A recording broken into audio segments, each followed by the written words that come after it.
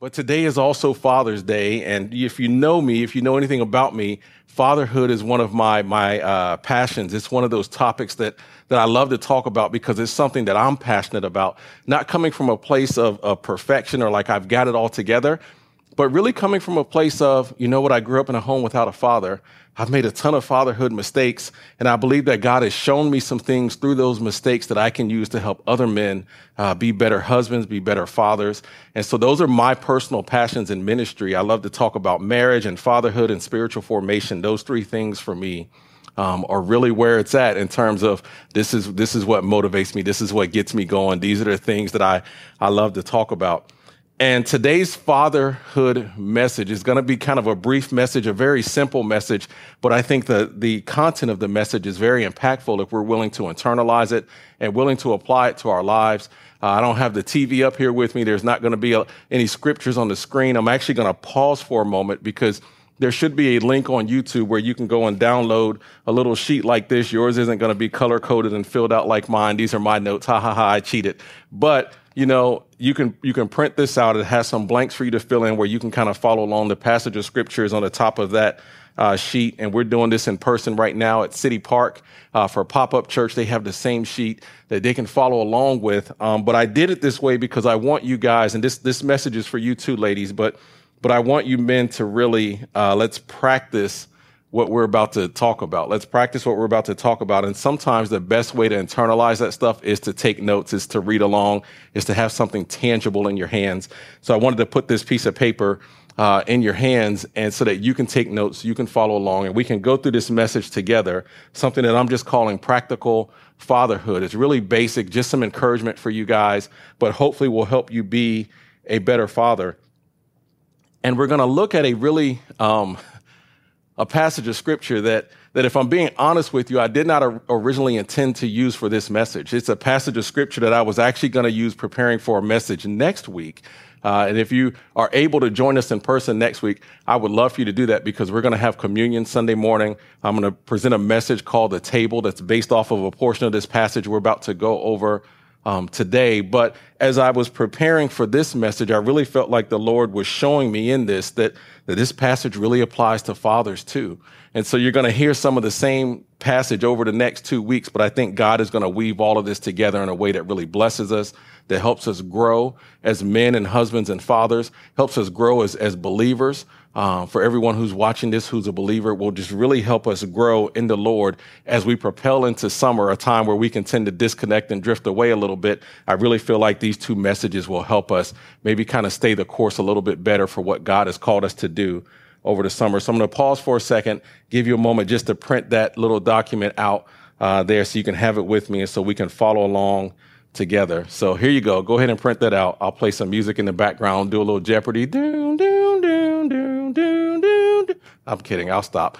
But you can just pause this on your TV or on your device. Go ahead and print that out and then jump back in, unpause this, and we'll jump back in together. So now that you have that in your hands, you realize the passage of scripture we're going to go through today is Psalm 23.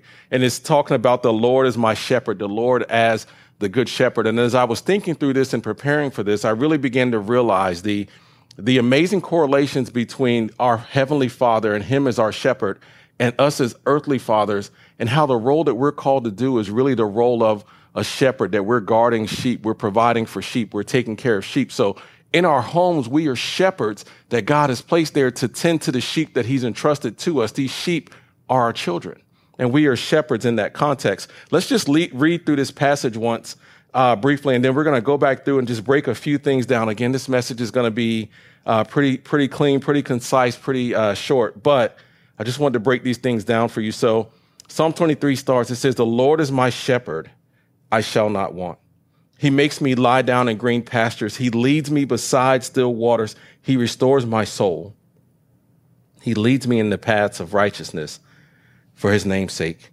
Even though I walk through the valley of the shadow of death, I will fear no evil, for you are with me. Your rod and your staff, they comfort me. You prepare a table before me in the presence of my enemies. You anoint my head with oil. My cup overflows. Surely goodness and mercy shall follow me all the days of my life, and I shall dwell in the house of the Lord forever." Amen. Before we dive into this, I just want to give you one quick statistic about dads and the importance of dads in the home. And this statistic is about when dads are the first ones to come to Christ in their family.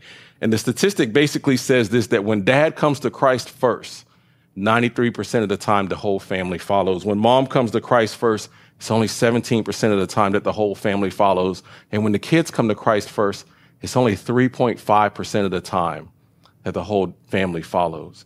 And in that one little statistic, we should be able to see the importance of godly men in our homes. We should be able to see the depth of what it really means to be a godly husband and a godly father, and the impact that we can have on our families when we step into that role and we step into that role properly, which is why this topic of fatherhood and that topic of marriage are so beneficial to us, but also so important to me personally, because I understand the impact that we're able to have, men. One of the statements that I've made over the years, and something that God taught me early on, is that God likes to use men as the catalyst for change in their homes. God likes to use us as the catalyst for change. And I think part of the problem that we have right now as a society, part of the problem that we have right now in the church, is that all of the onus for this stuff is falling on our women. It's falling on our wives. It's falling on our daughters. Men have kind of taken a step back, like we've removed ourselves from the situation, and we're allowing, and when I say allowing, it's almost because of necessity, that the ladies have had to step up and step in and take over in some situations. And I think in some ways, because they're stepping outside of what God designed them to do, that's why our children are hurting. I mean, we're designed to give discipline and character and stuff especially to our sons. But when they're having to receive those things from their mother, who's a natural nurturer, and sometimes that goes bad. I'm not going to go too far into that. I don't want to upset you ladies. I know some of y'all are out there and you're working really hard and you're doing the best you can, and God will reward your diligence. And that I was raised by a single mother in combination with my two grandmothers. So I know what it means to be a man that was raised by women. I understand that wholeheartedly. And I know the work and the sacrifice that you ladies put in to make that happen when dad is not in the picture. And so I applaud you for doing what you're doing. But men, I need us to step up. I need us to step up. Now, back into this passage, let's break this down a little bit. So the passage starts, "The Lord is my shepherd." And if you understand anything about shepherds, what you really understand is that in this context, in this time in Scripture, a shepherd was one who tended to the sheep. He was the one who had to guard the sheep. The sheep were totally his responsibility. The shepherd would lay down his life for the sheep. In fact, Jesus says in the book of John that the good shepherd does just that. He lays down his life for the sheep. And because the shepherd is there, the sheep are safe. They know that they are secure. So if the Lord is my shepherd, and men, we're making this correlation to us as fathers, that we are shepherds in our home. Are we doing that? Are we willing to lay down our life for the sheep? And I don't mean just lay down your life in a physical way, because I know most of us as dads would gladly, if we knew our child was in harm, we would jump in front of a train or a speeding car or a bullet or whatever it takes to take care of them. We would do that. But I really mean lay down your life in terms of putting your wants, your desires, and your needs and stuff on the shelf to tend to your sheep. Because the next thing he goes on to say is, I shall not want. Because of God's presence in my life, because he is the shepherd in my life, there is nothing that I want for. And men, we need to create environments like this as much as possible. Now, I realize that we are not God, and that they're still going to have some wants and some voids in their life that only God can fill. But God has put us here as representatives for them, of what it means for them to connect to their heavenly Father. If they have a good connection with their earthly father, it'll be so much easier for them to connect with their heavenly Father. So what type of representative are you being? He goes on to say, he makes me lie down in green pastures. So that first blank at the bottom of your page, I want you to write the word makes there. And let's talk about this for a second. He says that the Lord is my shepherd, I shall not want. He makes me lie down in green pastures. And as you write that word makes, understand that this is an action verb, that God is being active in this, and that he's making the sheep lie down in a green pasture. And that word makes can mean two different things. When we think about making something, we tend to think about either creating something or forcing something. If I'm making something, I'm building it with my hands, I'm shaping it, I'm molding it, I'm making it into what I want it to be. The other side of make is I'm forcing it into a place. I am making it do something. But both of these come together for me to create this thing that we call discipline. It's discipline. So my question for you is, are you disciplining your children? Are your children living a disciplined life? And I'm not talking about discipline just in the terms of punishment. Are you spanking your kids? Are they getting grounded? That kind of stuff. I'm talking about discipline that creates healthy patterns in their life, discipline that gives them boundaries, because understand this, a child without boundaries and a child without structure will tend towards chaos. So if you're struggling in your home, if you're struggling with your kids, if you're struggling with their behavior, I would ask you, what boundaries have you put in place to keep them, to make them lie down in green pastures? The other side of that equation, though, is, are you creating green pastures? Are you creating places where they can rest? Are you creating places of refuge for them? Is your home a place that is a comfort to them, or is your home a place of turmoil? Are you one of those dads who comes home angry all the time, and so when your kids see you, they're fearful and they are afraid? Or are you that dad who, when you walk in the door, your whole family is now at peace because they know that they can have rest and be secure because your presence is there? Are you making them lie down in green pastures? And are you creating those green pastures for them? This is our role as fathers. This is our role, men, in this, is not just to discipline our kids when they're wrong, but to create boundaries for them. And those boundaries should be within green pastures. We should be putting boundary fences up that say, these are the green pastures that you lie down in. When you get outside of these boundaries, that's when you're outside of the green pastures. That's when you're in the dry places and the wastelands and the desert places. But when you're inside these boundaries, you're in a green pasture that has created for you. And you can find rest. You can find refuge. You can be nourished here. You can grow here. And you can flourish here. The next thing he says here is, he leads me beside still water. So that next blank at the bottom of your page, you can write the word leads in there. And for me, leads means directs or aims, like an archer would aim an arrow. So he leads me beside still waters. What this really means is that for us dads, we are the ones who are kind of pointing where our kids are going to go. Are you leading them? And beside still waters, if you think about this analogy that King David is using here, for a sheep, they're going to be thirsty, right? And they're going to look for these waters.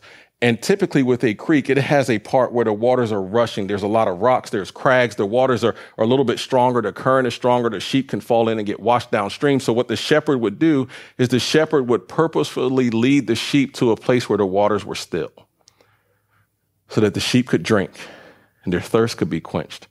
But it would be in a way where they were safe, where there was no danger of them being swept downstream. And here's what I would encourage us with this part, dads, is these still waters for us. Right now, we live in a society that's full of turmoil, full of chaos. The waters are not still. There's currents that are washing our kids every direction, telling them that this thing is okay and this thing is okay, and just love yourself and pursue this and pursue that. And they're being forced down this current, this stream that is leading them anywhere but a place of still waters. Are you instilling in them the things that they need? Are you creating still waters that they can drink from? Some of this comes from our consistency. It comes from our relationship with God. It comes from us being in tune with his word and knowing what's right and what's wrong and living according to his word. You know, a few years ago, I had the privilege of speaking to a group of middle schoolers and high schoolers at a conference. And the topic of conversation was, how should we as Christians relate to the people in the LGBTQ plus community? Like, how should we do that? And so I have this room full of Christian kids who their whole life have been told that biblically those things are wrong. And those things are wrong from a biblical perspective. But these kids in this room, when I asked them, I'm like, do you think that homosexuality is wrong? They would all say, yeah, the Bible says it's wrong. But then I would ask them, like, okay, so what do you say when you encounter someone that's homosexual? Not trying to get them to be like, okay, you're wrong, you're a sinner, you're going to hell, any of that stuff, but just really wanting to know what they thought about this topic. And the answer that I got back from most kids is, I know the Bible says it's wrong, but I see my parents do so many other things that the Bible also says is wrong. Like, how can we just hold this one group accountable if we're not going to be accountable for all of it? And that impacted me, because I realized again in that moment the impact that we have on them as fathers, the impact that we have on them as parents. You know, it's hypocritical for us to say, hey, guys, you know, hey, kid, being gay is wrong. If you're having those feelings, that's wrong. But dad's going to go out here and get drunk tonight, and you're going to see me stumble in the house and can't even walk straight and all that stuff. Or dad's going to cuss mom out in the morning. We have to be careful about the message that we're sending, because our kids are going to determine, when that passage in Colossians talks about train up your children in the fear and instruction of the Lord, a big part of that training is what you model. And so your kids are going to determine what they believe based off of what they see in you, if you are the primary one telling them that they need to follow Christ. And this is why it's so important for us as fathers to understand that we are discipling our children, because when you are discipling someone, what they are really doing is they're walking along beside you. And when you understand that your child is walking along beside you in this spiritual journey and that you're guiding them to life in Christ, you begin to understand the depth or the importance of your behavior in front of them, how you treat them, how you talk to them, how do you treat their mom, how do you talk to mom. Those things are so important if we're going to lead them beside still waters, because again, the current that is in our culture right now is anything but still. It's forcing them in a direction that we as parents don't want our kids to go. We need to take them and lead them to a place that is still, where they can drink from the well, where they will never thirst again. But we have to lead them to that place, and that leading comes oftentimes from how we live out that life. Are you leading your kids beside still waters? The next verse, verse 3, goes on to say, he restores my soul. So the shepherd restores my soul. So in your third block, Dad, you can go ahead and write the word restores, which means we rebuild, we refresh. It's a breath of life, a breath of fresh air. You're restoring your kids' souls. When your kid comes in and says, Dad, I had a rough day at school today, are you the, hey, man, you just got to suck it up and tough it out, Dad? And sometimes that's necessary. Don't hear me wrong on this. Sometimes that is absolutely necessary. We got to build some toughness into our children. But that's not the case 90% of the time. That's the case probably 10 to 15% of the time. But oftentimes as dads, we use that 90% of the time, and the 10% of the time is when we're comforting. But are you breathing fresh life into your children? Do your children feel refreshed when they walk away from you? Do they feel encouraged? Do they feel like they can go out and tackle anything that's in front of them? This is what restoring my soul means, because again, our kids are in a culture where they're being forced down this current of lies, this current of culture just saying, go and do and be whatever and follow this path. And we're telling them to go a different way, and that creates tension for them. And oftentimes when that tension comes, it comes through their friends. They have their friends saying, well, you should be accepting of this and you should be good with this. And when they're not, they feel that tension. And so then they come home and they feel broken because this tension's been pulling at them all day. What are they getting from you? Are they getting that breath of fresh air? Is their soul being restored? Are they being built back up? Or are you just doing more tearing down? Are you just pushing them off, shoving them off, telling them to toughen up and suck it up and tough it out and all that stuff? Or are you restoring their soul? He goes on to say that he leads me in the paths of righteousness for his name's sake. So again, that word leads means to direct or aim like an archer. He goes on to say, even though I walk through the valley of the shadow of death, I will fear no evil. And catch this next part. He says, for you are with me. You are with me. Do your kids know that you are with them? Dad, do your kids understand that you are with them? Do your kids walk through life fearing no evil because they know that you are with them, that they can walk through the valley of the shadow of death and they're going to be okay because you are with them? You are right there. Do they understand that your rod and your staff, they comfort them, that you have these tools that when they fall into a ditch, when they fall into a ravine, you can use your rod and your staff and you can protect them from the wolves, but you can also use that crook and you can pull them out, that you are there to comfort them because they know that no matter where I go in life, no matter what path I walk in life, Dad's going to be right there and he's going to comfort me. He's going to protect me. He's going to watch over me so that they don't have fear. So I used to manage my household in such a way that I'm like, look, bro, when you're 18, you're out of here. I can't wait to that day when you're 18 and you get out of here. And I realized that what I was doing as I got older and more mature, I realized that what I was doing was I was preparing, or I was forcing my kids, I was making my kids get ready to launch, in some cases sooner than they were ready to launch. And so when you launch that way, you go out into the world with fear. You go out into the world with uncertainty. You go out into the world with this mentality where I have to figure this out. And I decided that I wanted to be a launching pad for my kids in a good way, not a kick out pad, not a get to stepping pad, but a launching pad. I want them to start where I am and take off from there, not start below me and have to build up to where I am and then hope they exceed me. And that shift of perspective changed something for me, because now as I'm preparing this young man, this young woman for adulthood, instead of preparing them for, okay, you got to get out at 18, I'm teaching them that I'm here for you. I'm going to comfort you. My rod and my staff, they're going to protect you. And what that means for you is that when you're ready to launch, you can launch. Not that you can be a 38-year-old bum laying on my couch playing video games, but you know what? If you're in school, if you're pursuing your degree and you got a good job and you're working hard and you're just not ready to step out yet, that's okay. Dad's here. We're going to protect you. We're going to guard you. And guess what? If I have a dollar, you have a dollar. You never have to fear about going without, about being alone, about being afraid. I don't want you to go into the world with fear. I want you to go into the world with the assurance that my dad, my father is with me. He's not going to leave me or forsake me, so I can face anything that comes my way because I know that if I need to, I can go back to my father. That's what being a shepherd is all about. Our sheep should never go out in fear. They should never go out wondering if they're going to be protected. They should go out absolutely knowing I am protected, I'm covered. This shepherd, he comforts me with his rod and his staff because he's always with me.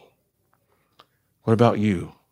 How are you with your kids on that topic? Do your kids know that you are for them and that you are always with them, that your rod and your staff will comfort them?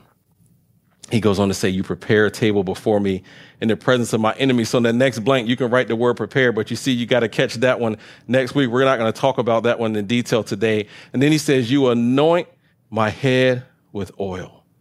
You anoint my head with oil. And so in that next blank, you can write the word anoint. And that means that what are you covering and imparting and preparing them for the mission? And here's the thing I want you to understand about this analogy of the shepherd anointing the sheep's head with oil. The shepherds would pour oil on the sheep's head because there were these flies that would fly around and try to lay their eggs in the soft tissue of the sheep's nose. And then these eggs would become an irritant as they would hatch and grow and kind of feed on the sheep in a sense and use the moisture from the sheep's nose. It would become such an irritant to the sheep, right? And so they would pour this oil, this anointment oil on the head to keep the irritants away, to keep these pests away. And so when you think about this idea of covering your sheep in your home, you're anointing them with this oil. What you're doing is you're saying, I'm going to keep all of these irritants. I'm going to keep all of these pests away from you because I want you to be able to grow in a nurturing environment. I want you to lie down in green pastures. I want you to drink from still waters. And I understand to do that I need to be the one that is anointing you, that's keeping these irritants away from you. This word anointing has another context with it though also, and that is to impart something. So what are you imparting to your children? What are you anointing them with? Now, men, whether you realize it or not, we're natural teachers. It's what we do. That's why most of us as dads can't wait to, like, if we like to work on cars, we want our son to come in the garage or our daughter to come in the garage. Let me tell you what these tools are. Let me show you how to do this. We're natural teachers, but we're teachers with our action and with our hands more so than with our words. And so what happens a lot of times is society is telling us that we need to teach more with words, but I would encourage you guys, teach more with your hands. If you like to fish, take your son fishing. If you like golf, take your son golfing. If you work on cars, let your son work on a car with you. Take your daughter out with you. Take her fishing. Maybe she loves to do that stuff too. Teach her how to play golf. Impart to your kids the things that you can through your actions, through passing on wisdom and knowledge, through passing on skills. What are you imparting to your children? But let me caution you in this one thing. So I have 3 sons. Now, just to give you a little background on my family, Rashida and I have a blended family. When we met, she had 2 kids from a previous marriage. I had 1 kid, and then we came together, had 2 more kids. So we have these 5 kids, right?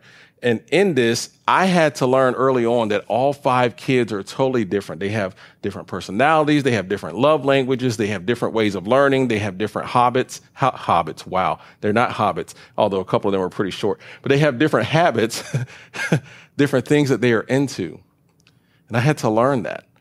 Because if you don't take the time to learn that, what you'll end up trying to do is force your kid into this mold of a mini you. And I did that with 2 of my sons. Like, hey, guys, you're going to be athletes. You're going to play sports. Let's get into this basketball. Let's do this. Let's do that. And for one son, that worked out well. For another son, wasn't into the sports thing. So the sports wasn't his big deal. I don't know if you can hear that horn blowing. Somebody's alarm's going off in the parking lot. They better get that. And I hope it's not mine. Anyway, back to what I'm saying here. So I had one that was really into sports. The other one's into computers and photography and video and all that kind of stuff.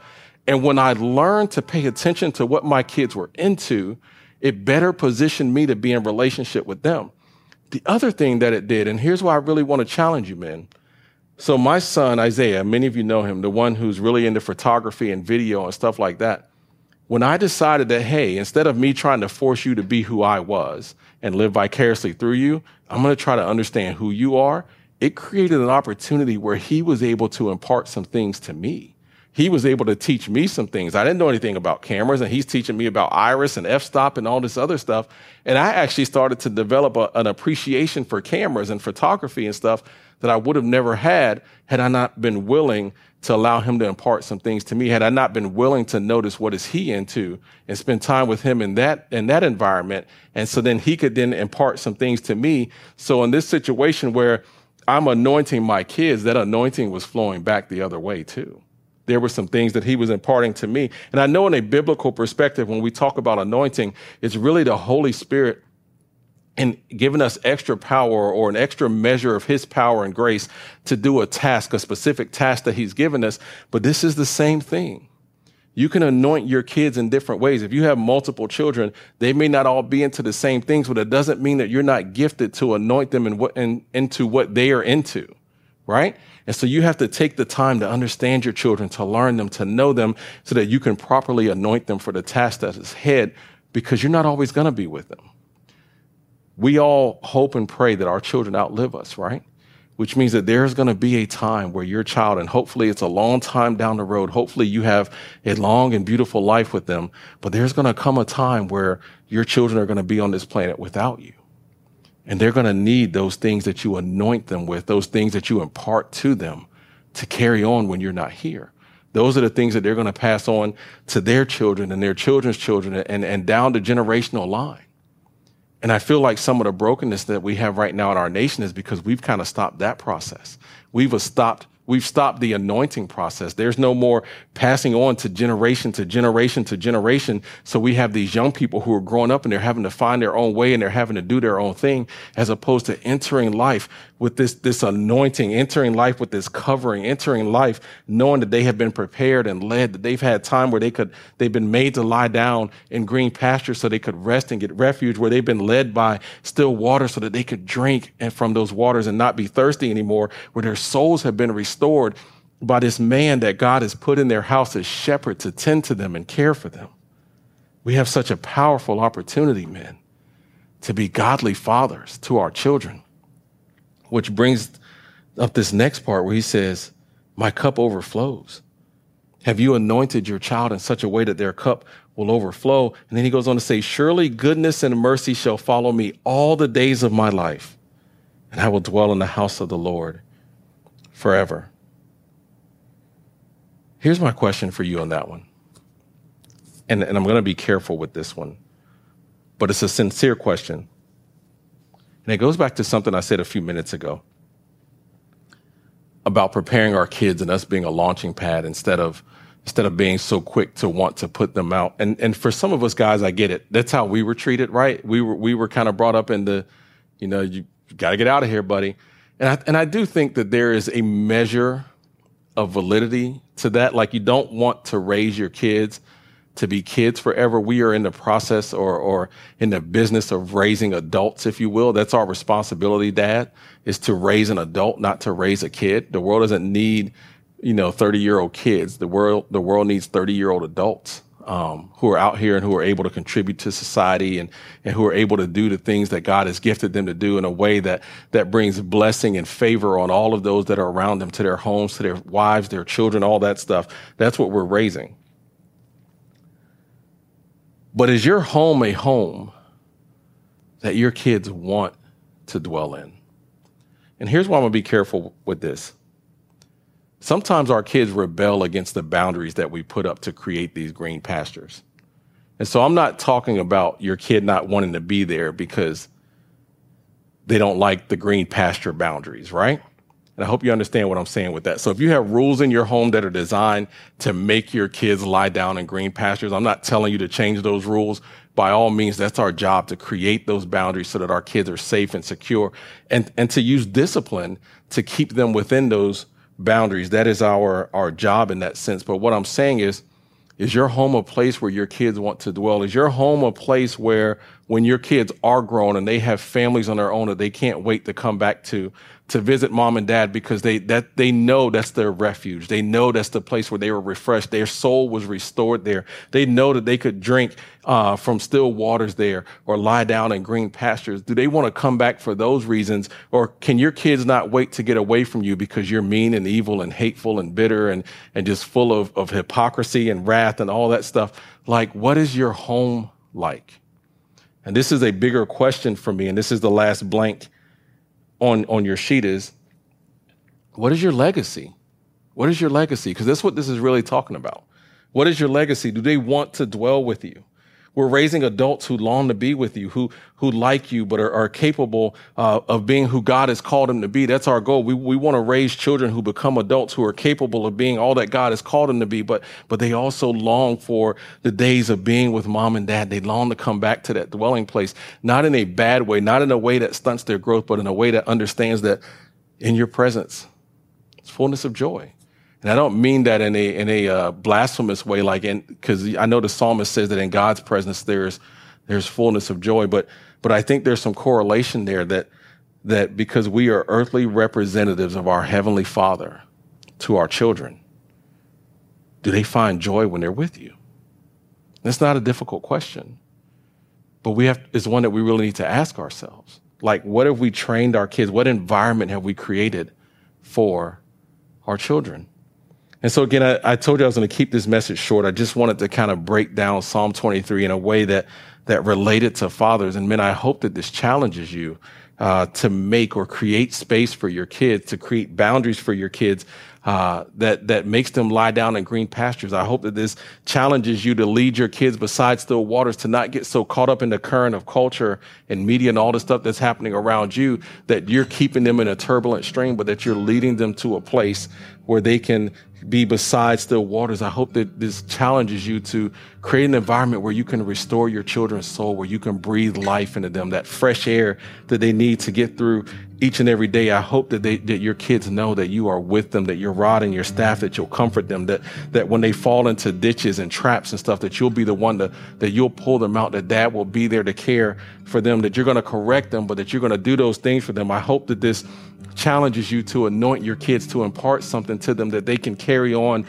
beyond your years, to leave something with them, whether it's your character, your discipline, your integrity, the skills that you have, that you're teaching them to work with their hands, that you're helping them pull out the gifts that God put into them, and that you're aiming them like arrows in the hand of a skillful warrior. I hope that this challenges you to do that. And I hope that this challenges you to create a home space that your kids long to dwell in, that they long to come back home to you, that they can't wait to be in your embrace, that they miss the days when they're grown and out of the house, that they miss the days of knowing that they were in the safety and security of dad, like that they knew that you were strong, that you were stable, that you were there, that you were present with them. And they long for that, to the point where they want to pick up the phone and call you just to hear your voice, so that they feel that.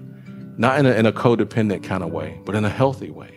And I hope that this all challenges you, this practical fatherhood, these practical keys, that they challenge you to create that environment for your kids, because I believe that's who God has called us to be, that he's called us to be shepherds in our home the way that he's a good shepherd to us, that he makes us lie down in green pastures, that he leads us beside still waters, that he restores our soul, that he leads us in the path of righteousness for his name's sake, and that even though we walk through the valley of the shadow of death, we don't have to fear any evil, because he's with us, and his rod and his staff, they comfort us, that he prepares a table for us in the presence of our enemies, that he anoints our head with oil so that the irritants and the pest of life are kept away, that our cup overflows, that we have blessing and anointing that overflows in our life, and that surely goodness and mercy will follow us because we've been in his presence, we've spent time with him, that it will follow us all the days of our life, and that we will dwell in his house forever, that we'll have that longing, that hope to be with him and dwell with him forever. I hope that this message challenges you to do all of that, and it encourages you to just keep being the father that God has called you to be. Amen. Men, dads, right where you are, I want you to stand with me for a moment. I want to pray over you, because I believe that in this world that we're in right now, that our culture needs fathers more than at any other time in our history, that we need dads, we need good men who are going to be good, solid, strong fathers in their home. They're going to shepherd their kids. the right way. So let me pray over you. Heavenly Father, I thank you for each and every man that's standing right now. I pray, Lord, that as you see these fathers, as you see their heart, their desire to shepherd the sheep that you've entrusted to their care, Lord, I pray that you would equip them to do this well. I pray that you would equip them to do this successfully, that you would give them the strength and the grace and the wisdom and the courage that they need, Lord, to stand firm on your word, to shepherd the way that you've called us to create these environments that their kids need, where their kids can flourish and grow and be launched out into the world, ready and capable to do all that you've called them to be, because Dad has done his portion, has done his part of creating those green pastures and making them lie down, of leading them beside still waters, of restoring their soul, of anointing them. Lord, I pray that you would help us as men to anoint our children for the task at hand, specifically as fathers to sons, that we would equip our sons to be the next generation of godly men, that we would equip them to be loving husbands and loving fathers, that they would be good shepherds in their home, that they would be good shepherds in their churches, good shepherds in their workplace, good shepherds in their community. Lord, I pray that you would help us to anoint them and instill in them the skills that they will need to move forward, even beyond our years, Father God, and that you would continue to bring men into our life who can father us and shepherd us and lead us as we lead our children. Lord, I pray for over all the moms who are doing the single mom thing right now, who are raising kids by themselves, and the dads who are being single dads, who are raising children by themselves, Lord. You know the things that those kids are lacking. And I pray that you would provide for those things the way that you did for me, growing up without a dad. There were so many men that you brought across my path who, even for a season, could just demonstrate this is what it means to be a man. This is what it means to be a father. And I pray over those situations that you would provide what's lacking, that you would give those parents an extra measure of grace, of mercy, of strength, of endurance, of joy and peace, knowing that you're with them, that your rod and your staff will comfort them, and you've anointed them for this task. Father, I thank you for your church. I thank you for your people. I pray that you would help us to go out and be the church that you've called us to be, and that we would start in our homes by being good fathers, good husbands, good men, that you would use us as the catalyst for change in the world around us. And we praise you for it in Jesus' name. Amen. Amen. Well, fathers, I hope you enjoy the rest of this.